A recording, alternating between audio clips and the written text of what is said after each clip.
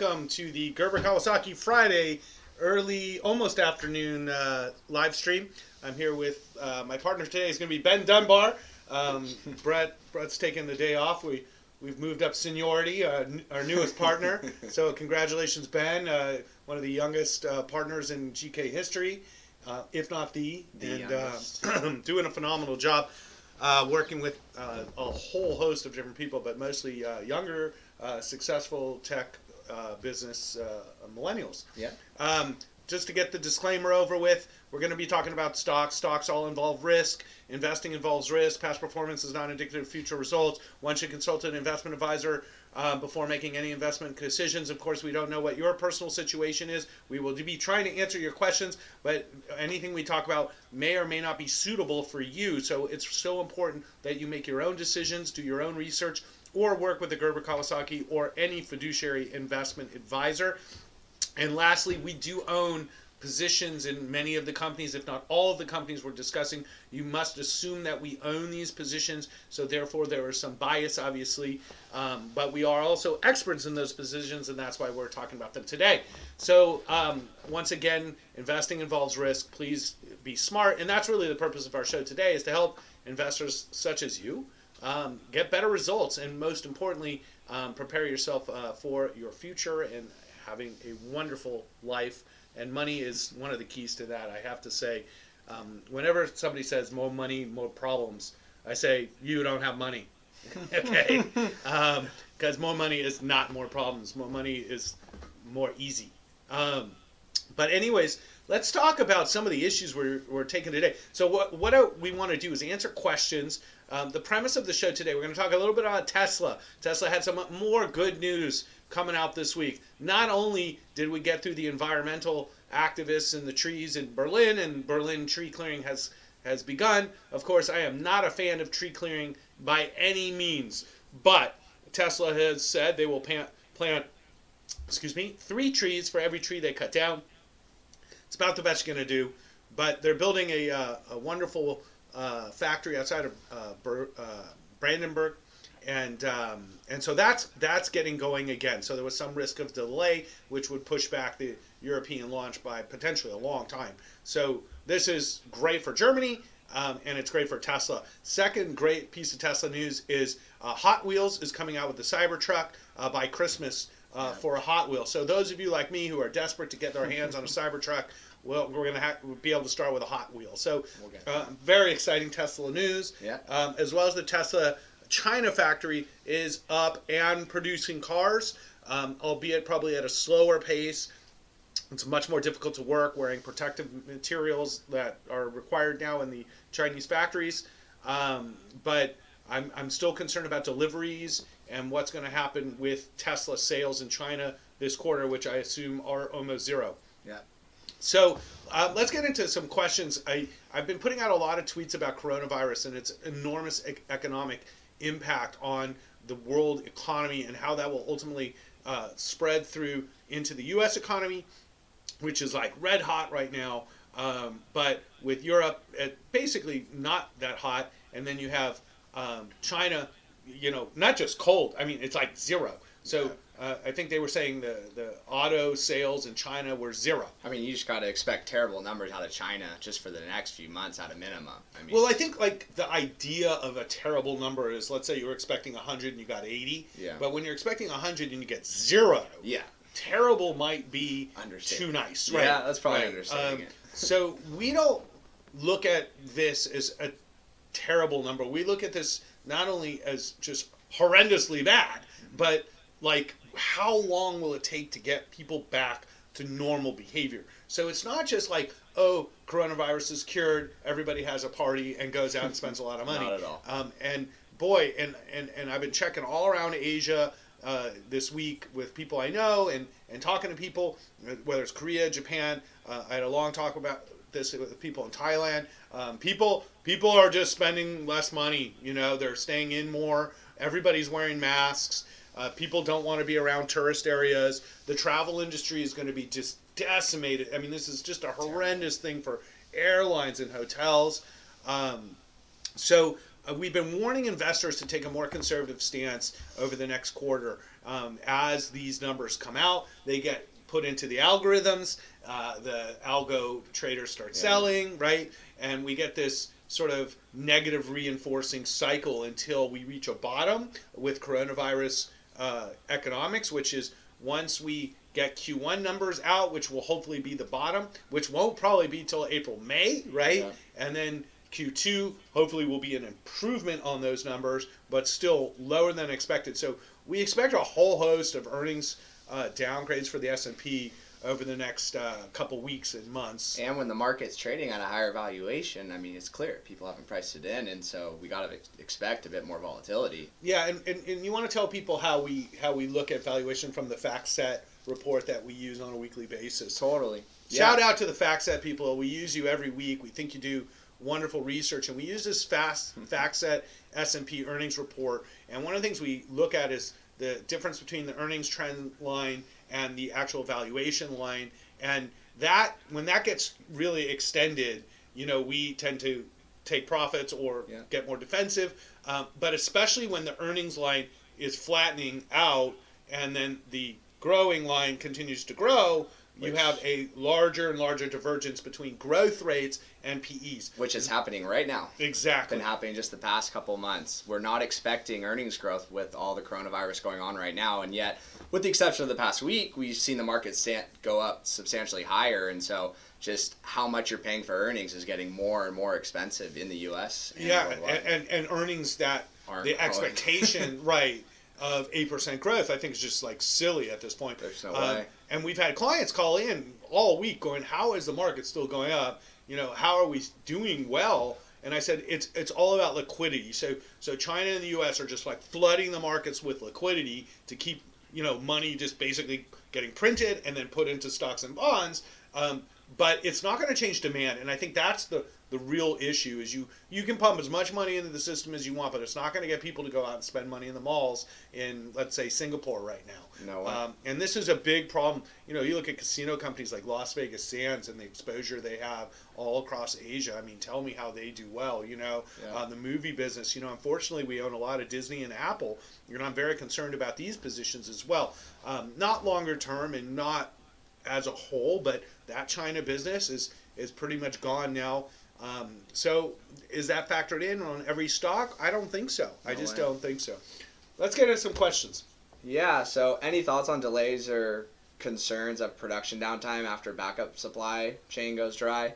Yeah. I mean, for sure. That's what we're talking about. It's not going to be we're done with this, we're not talking about this a month from now. It's going to be substantially longer, and we've had a huge disruption in supply chain around the world. Yeah, and I think the other way to look at it is China has got the factories back online now for the most part. So they're very concerned about companies saying, we've had enough. Trade war, coronavirus, we're moving to Bangladesh, we're moving to Pakistan or wherever they're going to do what they're doing. And so China has pushed really hard to get the supply chain back up, even though they haven't addressed demand and consumer behavior yet. Yeah.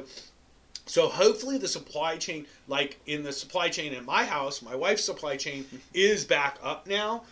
So supposedly they will start filling orders in the next week and shipping orders in the next week. But we are like this thin left, and we've been telling people, no, we don't have supply.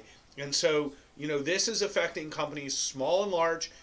And so hopefully China will get stuff out the door and the virus doesn't get worse. And then a follow-up question is will this cause a recession here in the U.S.? I don't think so. We just don't think so. I mean, the U.S. with low rates and boy, you look at go to every mall. Go to every mall. Nobody's changed behavior here, and that's a byproduct of most people don't read the news. So one of the greatest things about America today is most people don't actually read the news. You people who are paying attention to this on Twitter are by the vast minority of people in the United States, and we live in this sort of feedback cycle even with the news that people look at. Yep. So if you look at your Twitter feed or anything that you look at, it gives you the news it thinks you want. It doesn't give you a broad perspective of the world. That you have to go outside the United States. There are wonderful newspapers outside, Financial Times and Reuters and news, all over the world, BBC, that give you a more, I think, global view of what's happening right now. But boy, in the U.S., things are booming. So that's the upside, is that the U.S. has a wonderful underpinning for growth. The downside is if you're in the tourist business in L.A., that sucks. If you're in the hotel business, it's tough. Rates will be coming down on hotel rooms. Airline business, super bad. So will this trickle into the U.S.? For sure, and will create lost jobs. But I think it's already being offset by low rates. Yeah, definitely. And the Fed is just that much more committed to keeping rates low. And we just saw the 30-year break into an all-time record low yield. And we're seeing refinances now under 3%. We have 2 people in our office who refi every 5 days. It seems like it's like crazy. Yeah. I think they got what did they say?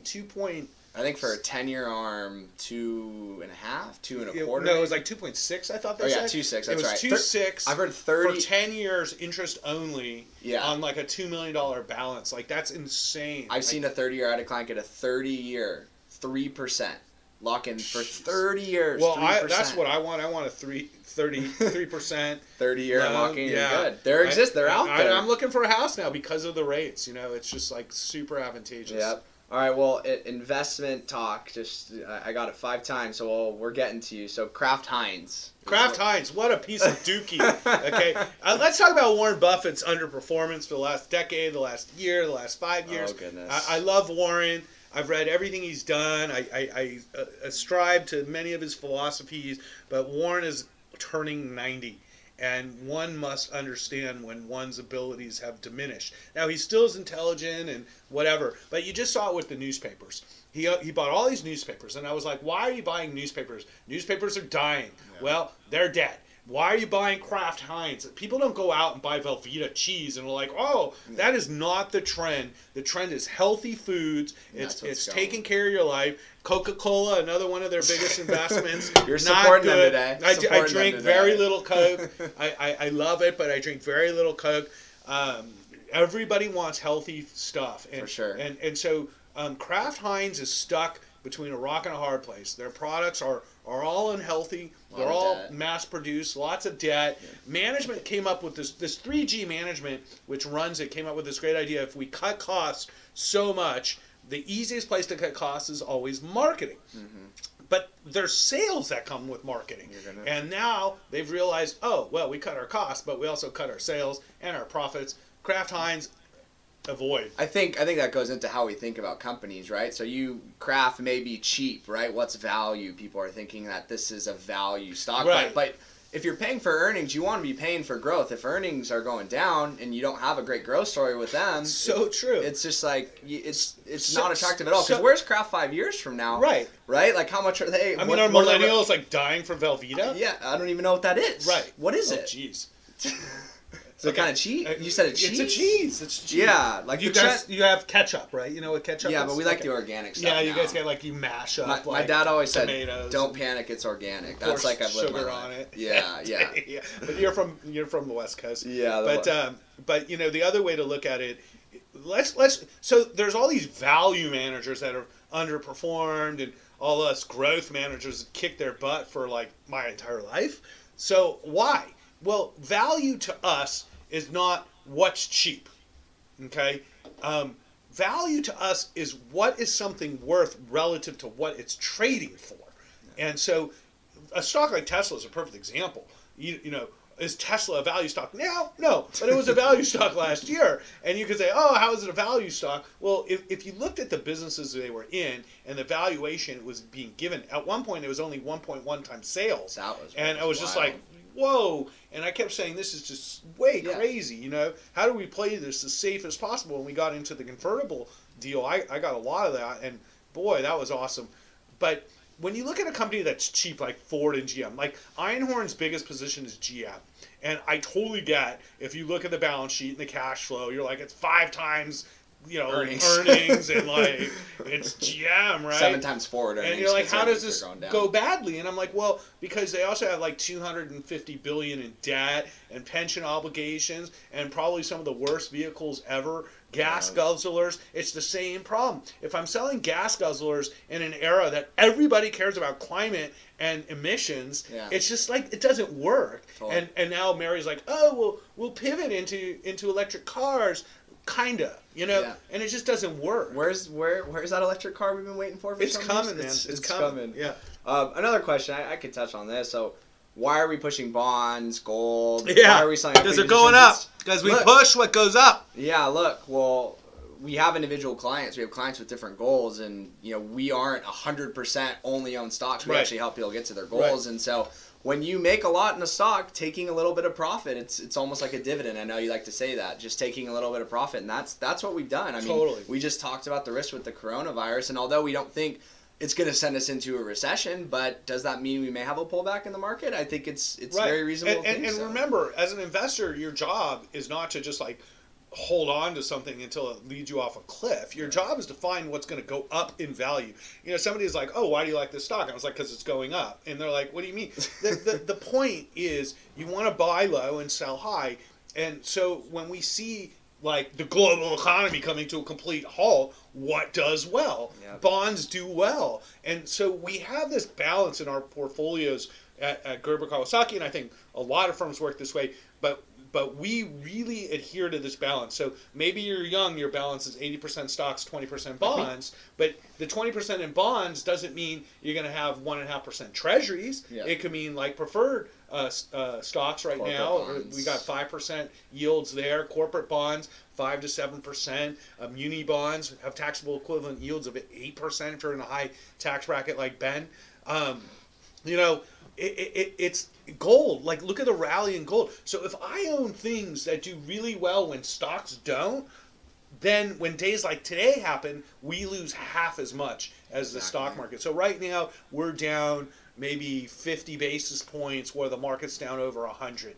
And that's because of this waiting and then making these allocation shifts when we feel like the economy is slowing. Yeah, bonds are probably an easy way to make money. So another philosophy I have is risk-adjusted return in the sense of, or now I call it stress-adjusted return, which is, if I can invest in something that's really safe, that provides me income, and earn a double-digit rate of return, that makes me twice as smart as somebody who's just like betting on luck and coffee doubling. And maybe they're right, but it's luck. They just don't, you're betting. And so like if I can, it's that margin of safety. Going back to Warren Buffett. And it allows us to be a buyer when things get hit. Absolutely. Right? Then we just move right back. There's companies we love that trade at ridiculous valuations that we don't own. There's companies, products, we love them, right? And we would love if they drop 50%, right? And then we can take advantage and buy them because those type of companies, when the market gets whacked, those are the ones that are down 2 or 3x what the market is. And so by having some of those positions, we're able to take advantage of pullbacks. And so got to look at valuations even for companies you love. You can't ignore them. Well, love is a horrible thing in the stock market. Love can get you murdered. So you can't love a stock. It's a number on a computer screen, okay? Yeah. And it's just, if it's not doing well, you got to accept reality. But I think one of the things that a lot of people have a hard time understanding is like, oh, so you're market timing. And I'm like, no, we're not market timing because we're not getting out of the stock market completely or into something completely. We're just making shifts of risk. So if 80-20 is an aggressive, or for a younger person's portfolio, 80% stocks, 20% bonds, and valuations are really high, and there's a horrible virus we've never seen before in history wiping out one of the fastest growing areas in the world, maybe we put 10% over and we go to 70-30. Exactly. It's not like we're like timing the market. The stock market soars fine. We're still doing great, But if it doesn't, I've now protected myself on the downside. Exactly. And I think, if you can make alpha on your stock side to outperform the amount you have on the bond side, you can actually, what we try to do is make 100% of the returns of the stock market at 40% of the risk. That's what's really hard to do as an investor. Yeah, taking little profits. I mean, it's really, you win no matter what. Stock goes up, continue to go higher, you still own it. Yeah. Right? Things get whacked, you took a little profit, you have the ability to buy more than you want, right? And they go, well, how do you know when you're going to buy back? Yeah. And you say, well, when it gets cheaper. When it gets cheaper. I mean, look, it's not an absolute. I think people too often when they invest, it's yes or no. Right? It's should I own it, should I not own it? Well, it's a little bit, there's so many companies that you could have talked yourself out of owning forever. That have always been expensive. I know. I mean, I almost did that with Apple going back to 2003. Totally. So when I bought a lot of Apple was in 2003. I think it was when the iPod Nano came out, and I was like, I'm really into music, and I was like, oh my God, this is awesome. like every song, it was like 100 songs you could put on a little stick. And Apple traded at a pretty high multiple at the time. And I remember I was like, you know what? Screw it. You know, I'll buy 1,000 shares. It was like 30 at the time, split adjusted. I think that's like $2 now. Crazy. And I know. and I'm just like, and honestly, like I've ridden Apple for the last decade of my career or more. It's been one of the biggest drivers of alpha for me over the last decade. And most of the last 5 years, it's been undervalued PE wise. Until just recently. And Warren Buffett, you know, made the play on it. He doubled his money on $35 billion, so he just still has his mojo here and there, right? That's for sure. Yeah, I think if he was a little more flexible with his ideology, he would do better.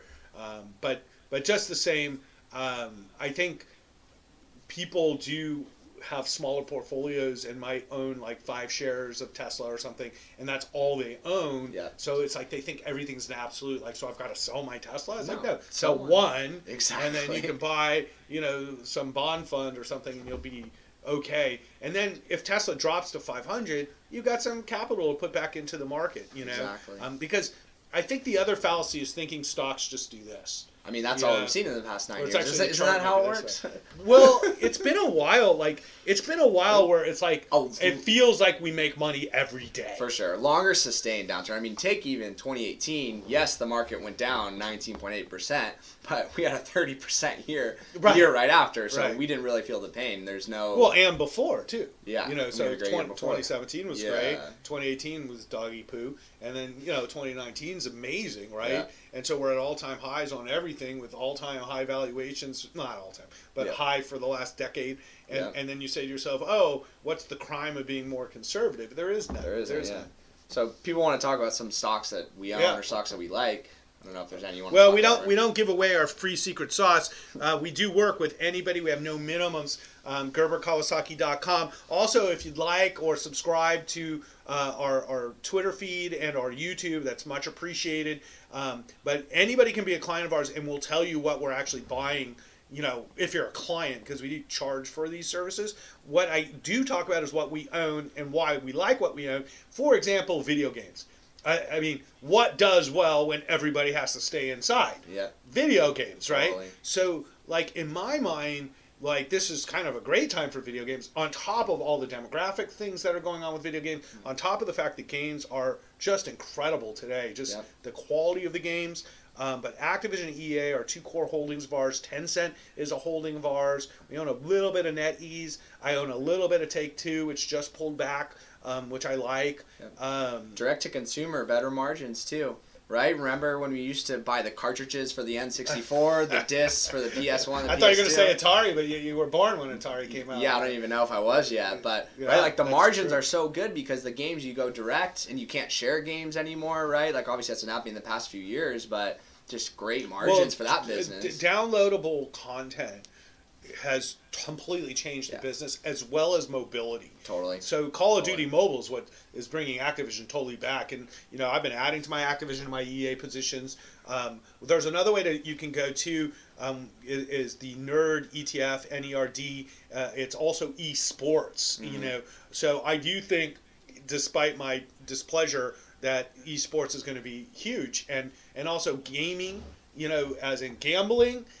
And gambling on gaming, gambling on sports. Yeah. You know, we're looking at a lot of stuff in that right now. Yeah, how do you keep my generation engaged for an entire baseball game? You got to be betting, man. You got to be betting. Your generation loves betting, right? Crypto and all of it. But I was reading this Robinhood stuff, and it's like, oh, we've got this new innovation. You can look at your crypto next to your other stuff and this and that. And I was like, boy, you know, Robinhood's really fooled people into thinking, you know, this is the way to get rich, But, you know, one great way to do it is just to buy a mutual fund and forget about it. Totally. This is a great question. So shout out to Joseph Lemma. Joe, does climate change affect your perspectives? My perspective is probably the wrong word. Perspective? But our perspective, our view. We have an entire theme that we're investing in on climate change. We're a thematic firm. And my premise is that in the next decade, climate change has to be addressed. It's not a choice. It's that or die. Young people aren't as dumb as older people who don't care, and they want change. I want change. I have children. I can't believe how much the weather has changed. Ben's a big surfer. I'm a big beach guy too, and we care about the environment because we interact with it constantly. Every day. I love Hawaii. It's my second home is in Hawaii, and I spent a lot of time there. And the island of Kauai was just devastated. Last couple of years from horrible hurricanes. I actually went through one of them actually, my first hurricane, and fortunately it missed us, and it was amazing watching trees being stripped of its branches from the wind. But boy, is it scary, and a lot of you all over the world have seen this, from my friends in Australia whose lives will probably never be what it used to be now with these horrible fires. My life has been affected every fire season for the last 2 years. I just 5 years, I feel like. I just bought a whole bunch of emergency stuff, not for coronavirus, but for fires, For sure. And extra food and all kinds of stuff. Yep. But that's just a reality that we face. No power in California. So going back to Tesla, so in California they've mandated solar on the roofs. You need batteries because the utilities will shut off your power every fire season now for 2 to 3 months. Yeah. So the battery business, you got to be in this battery business. You got to be in the solar business. We have a large investment now in the ETF TAN. I love the solar industry. It's very hard to determine which companies are going to really benefit the most, but I think they all will. For sure. A great way to play it. For the first time, solar, wind energy, it's finally becoming viable and cheaper. It's more profitable to build a wind farm than a coal plant exactly. or a natural gas so plant. that's just been the past few years, right? That's been a huge change. And so, when we're thinking 10, 20, 30 years, 50 years, my kids, my grandkids even, right? We got to own companies you that got are thinking about that. Let's work on that. So anyways, I know that we're 75% male on our Twitter feed, but Ben is one of the eligible young fellas at the office. Thanks. Well, Tinder sucks. We own stock in that too, actually. IAC doesn't suck that much. Because I do. No, actually, it doesn't suck. I don't know. You just wish you had it. You just wish you had it when you were a kid. That's all it is. That's yes all right. and no. Yes and no. We had MySpace for a little bit of time, and that was kind of like even we had that. Wow, we're that close in age. Come on, dude. I was probably 30 when I was using MySpace, but I think that actually I think it's fine to just go meet people in human life. Not need an app sometimes. But I do think where were we? So with climate, I think if you think about all the issues that are affecting climate. I definitely don't want to be a property casualty insurer. That's a bad business. If I'm doing solar or batteries, that's a great business, right? Yeah. If I'm doing EVs, that's a great business. So you got Tesla all over the place. Yeah. But then you have companies like NextEra Energy, which is a top holding at our firm. It's been in a phenomenal stock. They're one of the biggest renewable power companies it is the biggest renewable. Amazing company. It's a utility, so it even goes up when the stock market goes down. Pays out high dividends relative to the market. Yeah. It's gone up a lot though. But boy, there's so much opportunity on the climate change trade over the next decade because we'll have no choice. Now, the best part about this is not only do we have the ability to solve the problems of climate change with the technology we have today, but it's economic to do it. That's what's the most exciting now. Right. Before, right. So if you're in Texas, for example, independent of tax incentives, right? It's economic without even tax incentives. It's fine. You can put up a solar farm and make 20% returns on your capital. Totally, it's exciting. And you look at a state like Texas, which has always been an oil state, and it's actually one of the best states for renewable energy because of the wind and the sun. Yeah, it's fun. And now NextEra is going all through Texas, putting in these renewable plants. And let me tell you, when you look at your bills and you start saying, hey, I can pay the same amount for electricity, but one is destroying the earth and the other is not, it's kind of a no-brainer. So, yeah, we're really big on this. I highly recommend looking for opportunities in this area. Yeah. We are socially conscious. We are thinking about that, but we also think when you look 20, 30 years from now, those are the companies that you want to own that are thinking about that. So we get the best of both worlds. Once again, here's the future, here's the now. What we're thinking about is the future. Now, the mistake I used to make when I was young was I would think about the future and I would invest in a future that was really far away. Yeah. And then what happens is it takes too long to get there get a little before you make money. For the ride. And you might not make a lot of money for a while. For sure. And that's not the way to do it. You have to look at the future and say, what are the things that are going to happen in the next year that are quantifiable Yeah. in that future, because that's where the profit is. Yeah. Not where it could be. It's kind of the Yeah. issue with genetic companies like CRISPR and challenging, for Editas. sure. Love the technology, love over those the companies, place. but you tell me when this stuff is actually going to work Yeah. and be profitable. It could be years and years and years. So we don't own those stocks as much as I like them, because I just can't tell you when anything meaningful will happen. For sure. What other questions? So, what do you think about Square?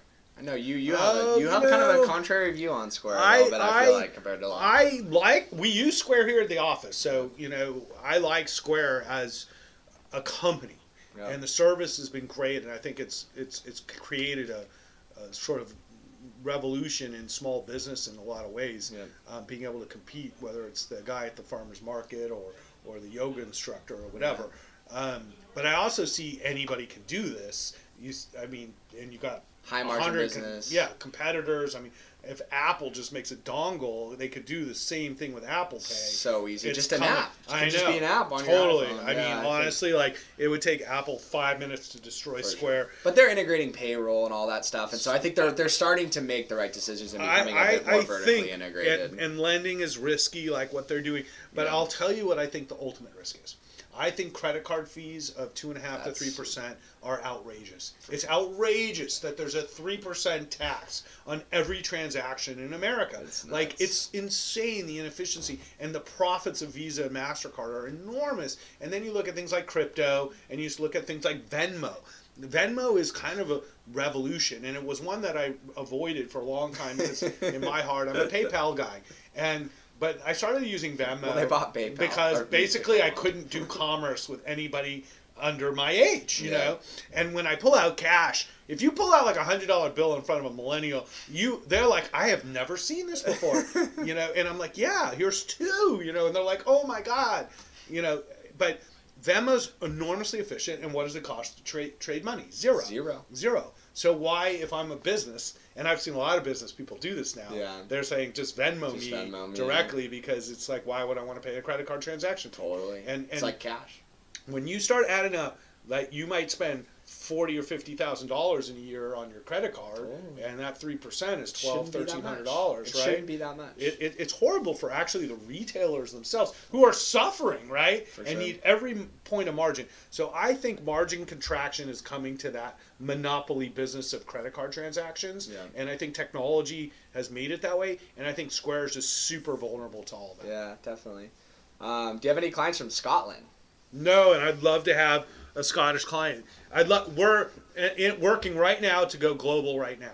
So Schwab is one of our custodians, and we're working with a company I can't tell you yet, a Swiss bank, and we're going to be able to be all over the world. That is my goal.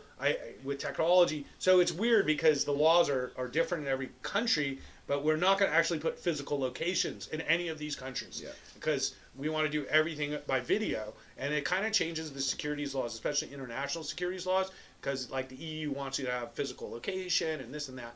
So considering the EU doesn't even know what it wants to be, so right now we're not sure how all this will work, but I'm hoping by Q2 you will be able to be global. So it'll be awesome. We're getting there. Yeah, we love the international markets. I love people from all around the world. I like this one. So talking SpaceX. It's right in our neighborhood. Actually, grew up right down the street from them. They just announced a new capital raise. You think they should allow retail investors to get in on this? No. Yeah. There's a reason. Somebody was asking me about this. Why can't we invest in these private companies? And I go, because they're super high risk. And you have to understand that. With the stock market, you don't like something, you push a button, you're done. Totally. When you invest in a private company, essentially you're giving that company money, and your time frame, like private equity, is a 10-year time frame. Yeah. And so, like, if your time frame's less than 10 years, that's probably a bad idea. And then most people don't have the money or liquidity to do that. Hence the accredited investors. With clients, this is how I say, this is how I treat it. Once you put money into a private placement, treat it as gone. Oh, it is. And then everything, if you get anything back from it, then that's it's actually kind of a miracle. Yeah, for sure. And you treat that as a bonus, but you never want to put a large portion of your assets, and that's unfortunately what people will be doing. And obviously, a lot of people think they've been like cut out from the good deals because they see the private Ubers equities and are the not Lyft. good deals. And I'm like, dude, You're buying them you saw cheaper. like 5 companies go berserk, Yeah. and you didn't miss the 3,000 that have gone bankrupt. And I think you're really betting on people when you invest in a private company too. Like, are those people legit? Are they going to pay you off when they're successful? Like, it's just the risk is off the charts. So, but yeah, take Lyft, take Slack, take Uber. I mean, you're buying, granted, not the first round, but the later rounds, these stocks are trading at lower valuations than when those. What about Casper? Right? I got in private. Now I'm down 50%. That's been whacked. And then they dilute the stock and all this kind of stuff. So be happy. There's several thousand companies you can research in the New York Stock Exchange and the NASDAQ, and that's not even the global markets, right? So if that doesn't keep you busy on the weekends, it should. Yeah. What else? Got a couple more minutes, couple more questions. Yeah. I want to get some good stuff in here for you guys before my hunger takes over and I must eat. What are our thoughts on short sellers and regulations for them? Oh, this is an issue that's been discussed recently. There was some group of professors that sent a letter to the SEC saying it's absolute bull crap that short sellers don't have to disclose their positions on the 13F like we do. So when you're long stocks like we are, you can actually look up our 13F. It shows every ETF and stock position we own, and it's 3 months behind, basically. Yeah. Right? Yeah. So we just did Q4, right? Yeah. So we just By the time you look at it, it could be up to 5 months behind. Well, no, because it's 45 days after you have to file. Yeah, exactly. So it's 45 days behind at best. Yeah. So when you're a short seller and you sell short a company, you don't actually have to file a 13F because you don't own the company, stock. And it's total bullcrap. So you have no idea who's supposedly short and who's not, but yet you hear these things in the news and so on and so forth. I think it's a big mistake in the SEC regulations to allow this. Yeah, I think it's manipulated. It needs to be disclosed. Well, they're also talking about the relationships need to be disclosed as well, because we think this Spiegel guy is being paid by Einhorn to be the big vocal guy spewing FUD crap all day, and Einhorn obviously isn't going to do that himself. And it's just to put out. I think he's got a whole group of FUD people that he's just paying. We have people at Tesla. I had conversations with people at Tesla that there was talk of people at Tesla that were clearly trying to get information that worked there from short sellers. Oh yeah, I mean it was for short sellers. Yeah, it was clear that was happening. But disclosure more than anything. I don't think we need to get rid of short sellers. I don't have any problem with short sellers. You have a right to short sell. I think it should be disclosed just like everything else. Yeah. And I also think that the methods that many short sellers use are fraudulent and that or illegal. Yeah. I get the game they're playing and how to win that game. I totally get what they're doing. But when you take perfectly good companies and you try to malign them just because your investment thesis is wrong, that should be illegal. Yeah. It's fraudulent. A lot of the stuff you see about Tesla is just fraudulent. And it's been proven to be fraudulent now as well. And you see it on all the major shows and channels, many of which I'm on. Just a bunch of crap being spewed about companies that's completely incorrect because a lot of the experts or investment people they have on aren't really fully vetted to the fact that they have conflicts of interest that they don't disclose. Yeah. So, I run the biggest oil fund in America, but I'm going to go on a show to talk about Tesla. It's like, what do you think he's going to talk about? What does he know? And what's the expertise that I'm actually gaining from this person's perspective? It's just a bias, and they say a bunch of crap, and I've been getting tired of it on shows and just like hammering these people because it's like give me somebody who really actually knows something about Tesla. If you want to make negative arguments about Tesla, I can tell you what they are. Yeah. I can tell you all the risks and all the things wrong that could happen. Yeah. Nobody asked me though. Yeah, for sure. I think last one to wrap it up with, we got the elections coming up. Oh God, please no. Yeah. So impacts on the market. I'll let you tackle that one. Well, we know a lot of that last Democratic debate. I kind of think they should just put it in a wrestling match and just have them go at it. I'd love to see them do that. I mean, it's the back and forth between them and it is not helping any of their causes. Well, I disagree with that. I think that it was the best Democratic debate. It had the highest viewership. The fighting is what people want to see. That's what they want. And the bottom line is that's the best training for taking on Trump. That's true. So if you can't deal with the gauntlet of Amy Klobuchar and Buttigieg, you're not going to deal with evil Trump very well, right? So in my mind, just getting 20 million people to watch the debate is like great. It's great news. So look at the elections this way. The market wants Trump because Trump doesn't give a crap about anything but money. Yeah. Money is only thing he cares about, in the market going up is only thing he cares about. Yeah. So, the stock market wants Trump. The stock market has no morals, though. The stock market doesn't wake up in the morning and feel like dirty because it's like our country is so bad. I mean, look at the genocide happening in Syria right now in Aleppo. It's Idlib province right now. The Russians are just mass murdering about 1 million, basically women and children that have fled through Syria into this one province. Turkey's on the other side. And dumb Trump has pulled us back from the Kurdish side. So basically, we're allowing a genocide. So the stock market doesn't care about those things. It only cares about that. Then you've got Mike Bloomberg, who is the absolute best bet to beat Trump. 2 billionaires, I guess both with issues at work with harassment. I don't know how bad Bloomberg was, but we know how bad Trump is. But 2 billionaires with their issues, who both are from New York and going at it with, I think this is the best outcome for America and for beating Trump and for the stock market. Yeah. So if Bloomberg is the nominee, the stock market will be happy because it's win-win. Okay, but that's not what I think is going to happen at this point, right? I think Bernie's got it at this point, unless something drastic happens. A lot of young people like Bernie. I think a lot of young people, for good reason, like Bernie, because I said it the other day. Hatem quoted me. I was like, "Yeah, he's like your dad who gives you free Netflix." And so, what are you going to do? Like argue with your dad who drops you off at your girlfriend's house and says, "Here's my Netflix login." No, they love these guys. Yeah. So Bernie and Warren, if they got together and ran together, I think they've got this thing. The question is if they can get along. So if we have, and a lot of people go, "Oh, it's not socialism. It's like some version of progressive democrat." I go, listen, guys, all their ideas are horrible. They're just horrible.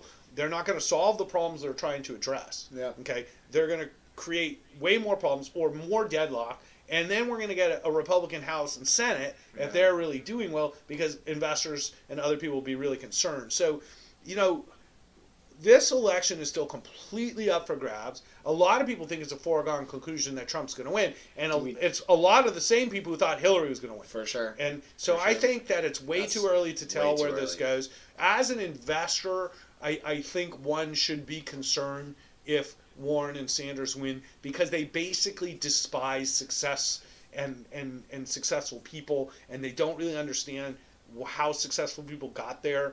Like, we employ 30 people at our firm. Like, I'm super proud that our minimum wage at our firm is very high. I spent a fortune on health insurance.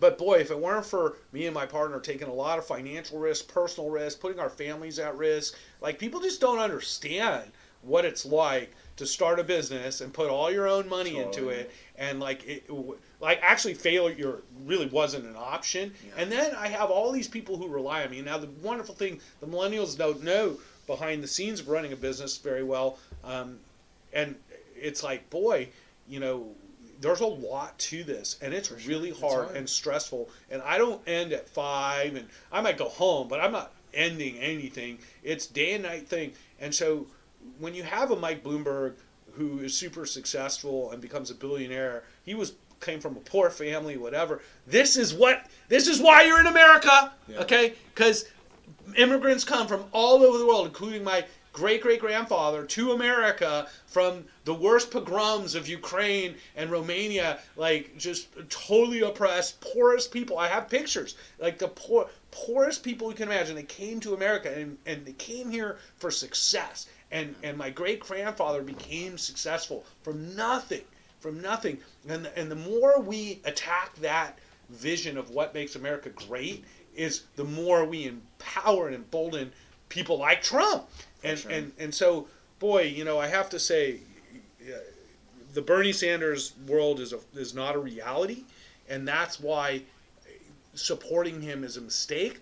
Not because you might like some of the things he's saying or whatever. It's just not a reality that will ever come to fruition. For sure. And so, please, Bloomberg, That's who I'm supporting. Nobody's perfect. He's not perfect. I don't love him, but he's the best chance we have for having the best of all worlds. Yeah, definitely. And then just a quick little wrap up. Sawyer Merritt was asking favorite part of being a part of Gerber Kawasaki. And I can speak for myself, it's the people and the clients that we have. I mean, I had 7 clients buy houses in the past 4 months. Wow, that's awesome. 7, literally. And so just being a part of people's lives. We talk stocks. That's fun. That's my background. That's Ross's background. But the fact that we actually get to help people and we actually make a material difference in people's lives, I mean, we have the best job in the world in my eyes. Well, and it's also, we don't have minimums at our firm. Exactly. You know, we do what we do to help people first and foremost, and we make a great living doing it, so don't think we're just, Bernie Sanders types.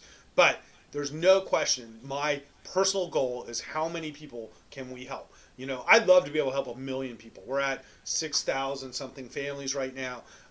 But that's what really is satisfying, because it's not really about the stock market, actually. Yeah. We were talking about this morning. My client's buying a house for his kid, and what's the best way to finance it, and do you think this is a good idea? Yeah. And we do a lot of these talks with our clients and really try to help improve their lives, and that's what makes life full, is actually being a part of other people's lives. And that's why this job is, I think, fun. Totally. Is being a part of people's lives. But from my perspective, the best part of my company and our company is working with people like Ben and our team. It's just amazing. It inspires me every day to keep going and pushing and doing well. We have an amazing team of young advisors of every background and every stripe or whatever you want. But we've created a really cool thing here. We'd love to get you involved with it.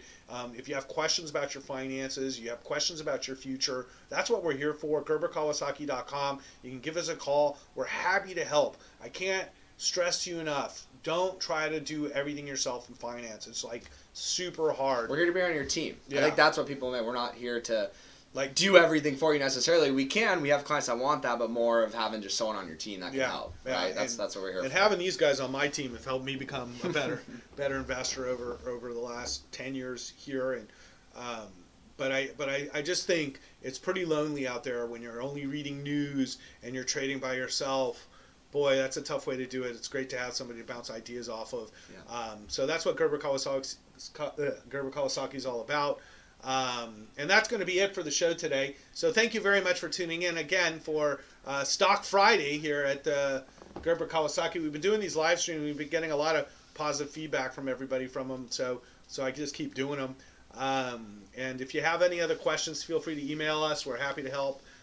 Thank you, Ben. Yeah, thanks Ben for having me today. Just done an awesome job for his clients and here at the firm. And that wraps up, and have a great weekend and Friday, and be grateful you live in America where you don't have to wear a mask all day, every day. Yeah. Because so far, so good. So let's all say a prayer that it stays that way. Thanks.